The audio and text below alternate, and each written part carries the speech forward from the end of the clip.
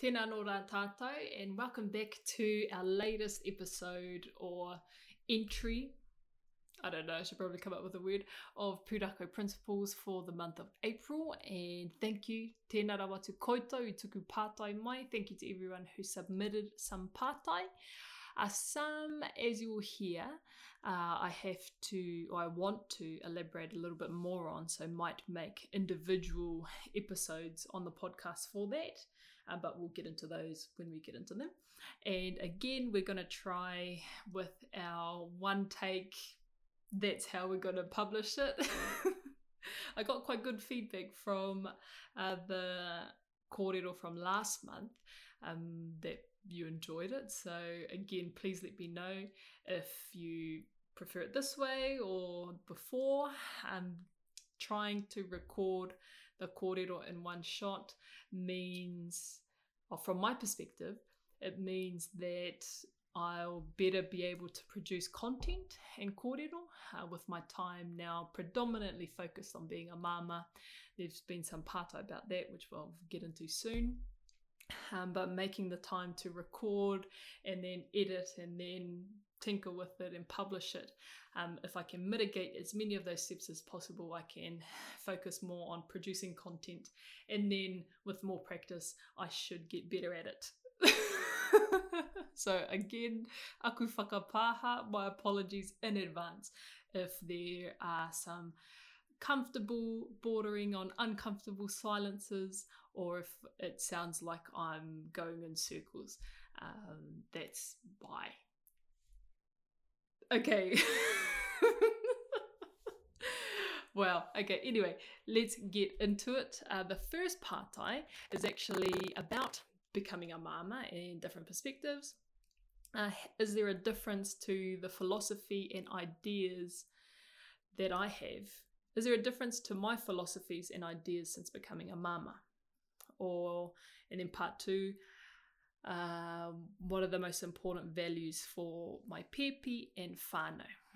And simple answer and short answer would be no, there's not really much of a difference. Probably just a greater appreciation for parents, for māmā, and whatever the circumstances, whatever the situations might be, there's just, because, you know, it's really hard to empathize or understand what someone's going through unless you've gone through it yourself. And it doesn't mean you can't empathize. Like, heaps of my close friends were māmā and I would support them as much as I could, and I always admired them and the way they parented themselves as well as their pepe. But it's one of those things, like, you don't really know until you experienced it. They might be indelicate with my kupu. But yeah, I just didn't quite understand what it would require from me to be a māmā, or to, you know, do all these little things, and the types of wānanga that would come up about my body, about the different decisions I make, who I let into my space, what kind of energy I want. Like, I thought I was pretty brutal with it before, but even now I'm like, well, I don't like this type of energy, and I definitely don't want that around my pepe. So how am I going to navigate this? You know, what kind of conversations am I going to have? So I don't think they've changed a lot. They've just really expanded and kind of like, I thought I was on the money before, but now it's like I'm actually in it. And this is just one pepe and we're only a couple months into it. So who knows, they might evolve. Those whakaro might evolve over time. But that's where it's at the moment. And some ideas, probably one idea that's changed actually is the levels and the types of tiredness, of exhaustion. Like, I thought I would get burnt out before I had a pepe and before I was hapu, and like I was in that context. But then, you know, the midnight feeds, the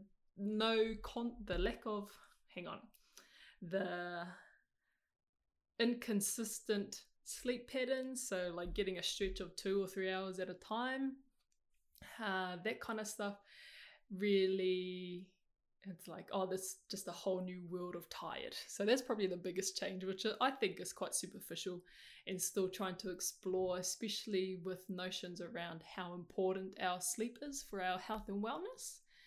It's like, okay, I know sleep is important, but what does that mean, being a māmā? And I'm in conflict actually about sleep training and that kind of thing, because it's rooted in capitalism, but like I know how important sleep is as well. And so yeah, we're just going with the flow and letting our pepe lead that space. And yeah, I get to work from home, started a little bit more mahi, but yeah, very fortunate to be in the position we are to just go on 2 or 3 hours sleep, or broken 5 hours. But if you have any whakaaro on that, please, I hope this is an invitation that like I don't mind hearing or receiving your whakaaro or your perspective or your experiences with it, because I know that there's quite a few people who share their whakaaro when it's unwanted. I was like, when did I ask? But no, if you have any whakaaro, please share. I would love to add that into my wānanga as well. And thank you for that pātai. But I will be, I think I mentioned this last month, like I will be recording kōrero in their own separate episodes about becoming a māmā.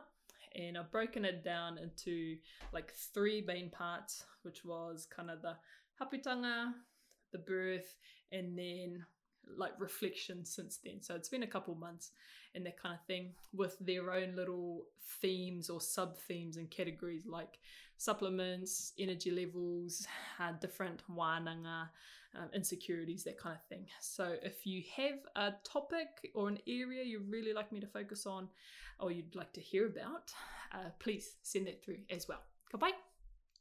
Ka rawe. On to our next pātai, and this is from one of the blog posts that I wrote. They probably got me into a lot of trouble, but provided me with one of the best lessons in this haerenga of sharing how I interpret and apply tupuna mātauranga to daily life. And it's the one, I might link it into our Facebook group. Hea te mea nui o te ao. You're probably familiar with that whakatauki or whakatauāki, which I didn't know at the time of writing that blog post. I didn't know it was credited to anyone or any particular iwi, therefore I didn't know the deeper meaning or the context in which it was set. And that's 150,000 million% my fault, because tupuna mātauranga is my thing, like I should have known. But anyway, I shared in the blog post that mentality with the translation of hea te mea nui o te ao, he tangata, he tangata, he tangata. What is the most important thing in the world? It is people, it is people, it is people. That's how it's commonly translated. And with that translation, I wrote how I disagreed with it, and how that kind of thinking, putting man or humankind at the center or at the top of everything, is why our world is in the state that it is today. And I got in a lot of trouble for that, because the kuia who coined the phrase or the whakatauāki, kui meri ngaroto, from Te Aupōuri and Te Rarawa, I believe, said it at a time of conflict and warfare for her people. And the way in which she said it was that life is more important. So not the literal translation of he tangata, but life is more important. The whenua, the life of the women and children, the tāne going into battle, the whānau, like life. Hea te mea nui o te ao, what is the most important thing in this world? It is life. And that saw an end to that, or like a ceasefire. And they could, what's the word? I'm just going to actually backtrack and I'll just, that's what she said. And that was the essence. And that's actually what I wrote about in the blog post. So my ignorance, I guess, put me in that position to get called out, which was so humbling and so necessary for me in my haerenga of sharing kōrero. And then did a big apology, and it was really cool as well because not many people knew that kōrero either. So yes, my failures or shortcomings, I suppose, as in my role allowed for this really beautiful thing to happen. But we haven't even got to the question. I thought perhaps the whakatauāki is referring to the huge responsibilities that tangata have, thus given the mea nui position in the scheme of things, that tangata are the ones to observe kawa. And yeah, I think I haven't even thought about it like that, and that's such a beautiful perspective on it, that yes, while we really should have read through this in my practice rehearsal, thought about my pātai, but I just got sidetracked with the blog and that whole experience. Scarred for life. But what am I trying to say? Yeah, that as the teina, even if it is a literal translation, hea te mea nui o te ao he tangata, it's with the implied responsibility and the inherent responsibility that we have to our tuakana. So yeah, I really like that one. I don't even know if I answered that question. Please let me know. Also, if you weren't aware, like this video is only available through our hub, through the Facebook group, Pūrākau Principles, but the audio is available to everyone through the Whakapapa Effect podcast, anywhere that you listen to podcasts, but Spotify and Apple Podcasts being the most popular ones. Yeah, but so if you want to watch me, I'm not really that. Side note, this room is going to be painted sometime in the next couple of months. I really don't like the colour. And yeah, I want to, if anyone has any recommendations on where to get new door handles, yeah, just want to zhuzh it up a little bit. So back to our regular programming. I have a pātai in te reo Māori. Now, please, thank you so much for this pātai. It's beautiful. There's a bit of a paragraph, a couple of paragraphs here. The question itself is in te reo Māori. Now, it's from someone learning te reo Māori, so I won't read it out word for word, but I'll give you my interpretation of the question. And please, if this is your pātai, please let me know if I've answered it correctly. And then part 2 to that would be mehe mea ka tuku pātai i te reo Māori, kei te pirangi hoki i te whakautu ki te reo Māori. If you were to send, and this is open to everyone, if you send a pātai in te reo Māori through, would you prefer a response in te reo Māori? And then just under that, we'll just like make another bullet point question.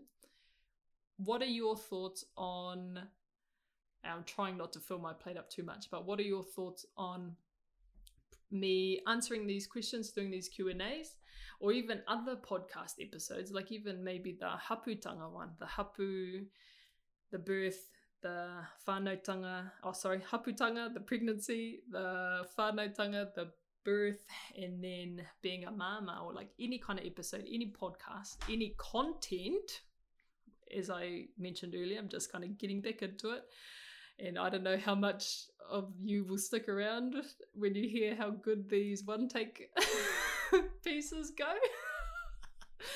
But would you like to hear those recorded all in English with the, occasional kupu Māori? My jam is tupuna mātauranga, ancestral knowledge, like it's all Māori worldview, so of course there's going to be kupu Māori in it. But the kōrero predominantly in English, and then another episode in te reo Māori. That'll be good for me too, because although I speak Māori to my daughter, to my partner, to my whānau, and even to myself, and to, I don't know if you can hear tāwhiri outside at the moment, having a good haka, but I try to speak it and have even started singing to my daughter now, which I won't I won't put that burden onto you to listen. But yeah, just putting it out there if you'd like to have Te Reo Māori content as well. Let me know about that one. There's a lot of I have quite a few requests for you in this episode, funnily enough. But this is my interpretation of this pātai. And this is so beautiful, and I hope that I'm answering it correctly. But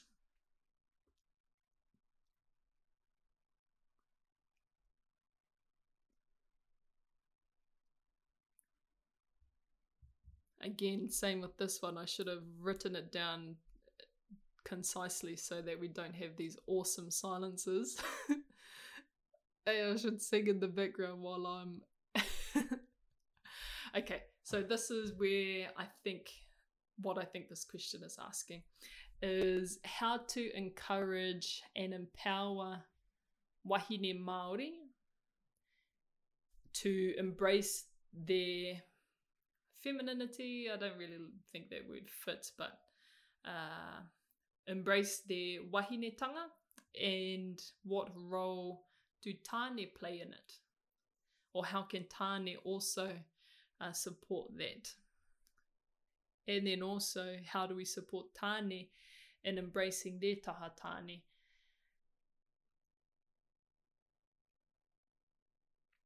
Okay, I think that's the pātai. If this is your pātai, please let me know. I'll actually respond, and hopefully we can get to the bottom of this, and you might get your own episode just focusing on this pātai. So for me, I remember having a conversation. One of the first things that comes to mind is that it's not a wānanga, and it's not a practice. It's not I don't want to say a movement. It's not something just for wāhine to focus on. Yes, there should be spaces for wāhine to come together in that safety, in that like divine feminine, to learn, to discuss different things, to pull themselves apart and put themselves back together again. But also tāne need to be having, I don't know if it's their own conversations by themselves, perhaps, but definitely wāhine and tāne need to be in wānanga together. Tāne probably in the break this up into phases, and then tāne for probably the first part to have this more passive listening, observing type of role, and where they are encouraged to really look inward and unpack all the misogyny and patriarchal types of whakaaro and beliefs and behaviours they might have, and then that transition into more if you're watching the video, you can see my hands. This is what I do when I'm trying to find the word. It helps me like a more not symbiotic, a more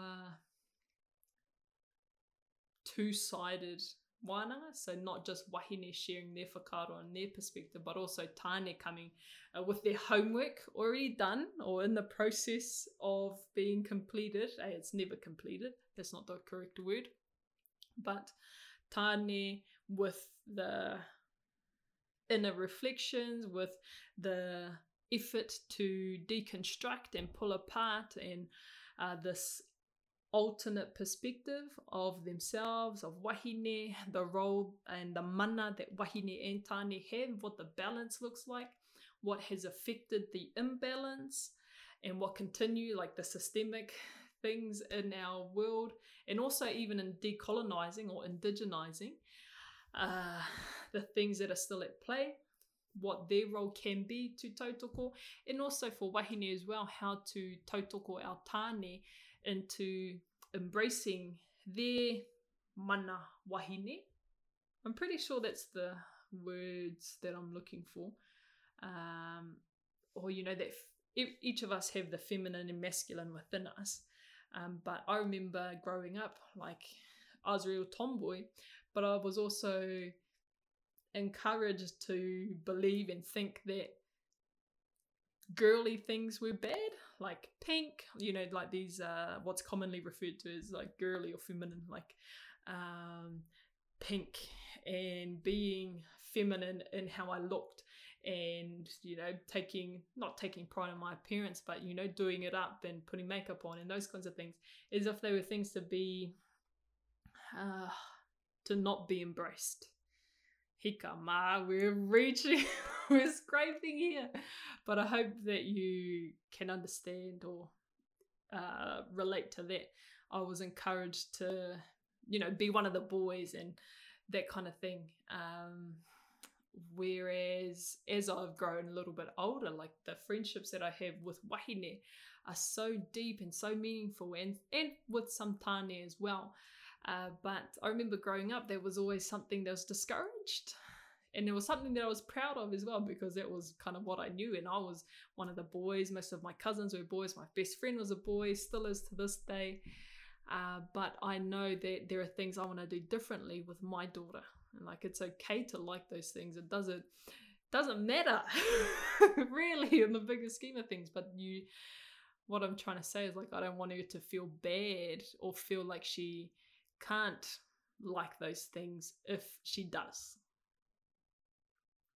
Anyway, back to our question. How do we tautoko te whakaora I te puawai o ngā mana wāhine Māori? And I think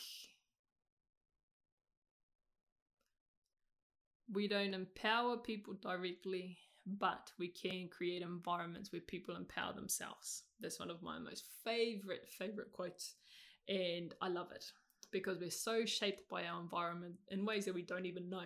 Even like the color of this room or the handles, like maybe not even in that way, but our environments shape so much of how we think and how we see ourselves, the types of thoughts we have, the types of conversations we have with others, with ourselves internally, that wānanga. And so first thing I would focus on would be that, is creating those environments and making them accessible, just creating that safe space. I think that phrase is a bit overused, or it's kind of getting diluted, but creating these environments where you can explore, or where wāhine can explore, where tāne can explore what that means for wāhine to fully embody and express themselves in their mana that they are. Personally, don't really like the way mana wāhine is used, but that might be, I'm just going to leave that there, cause some chaos.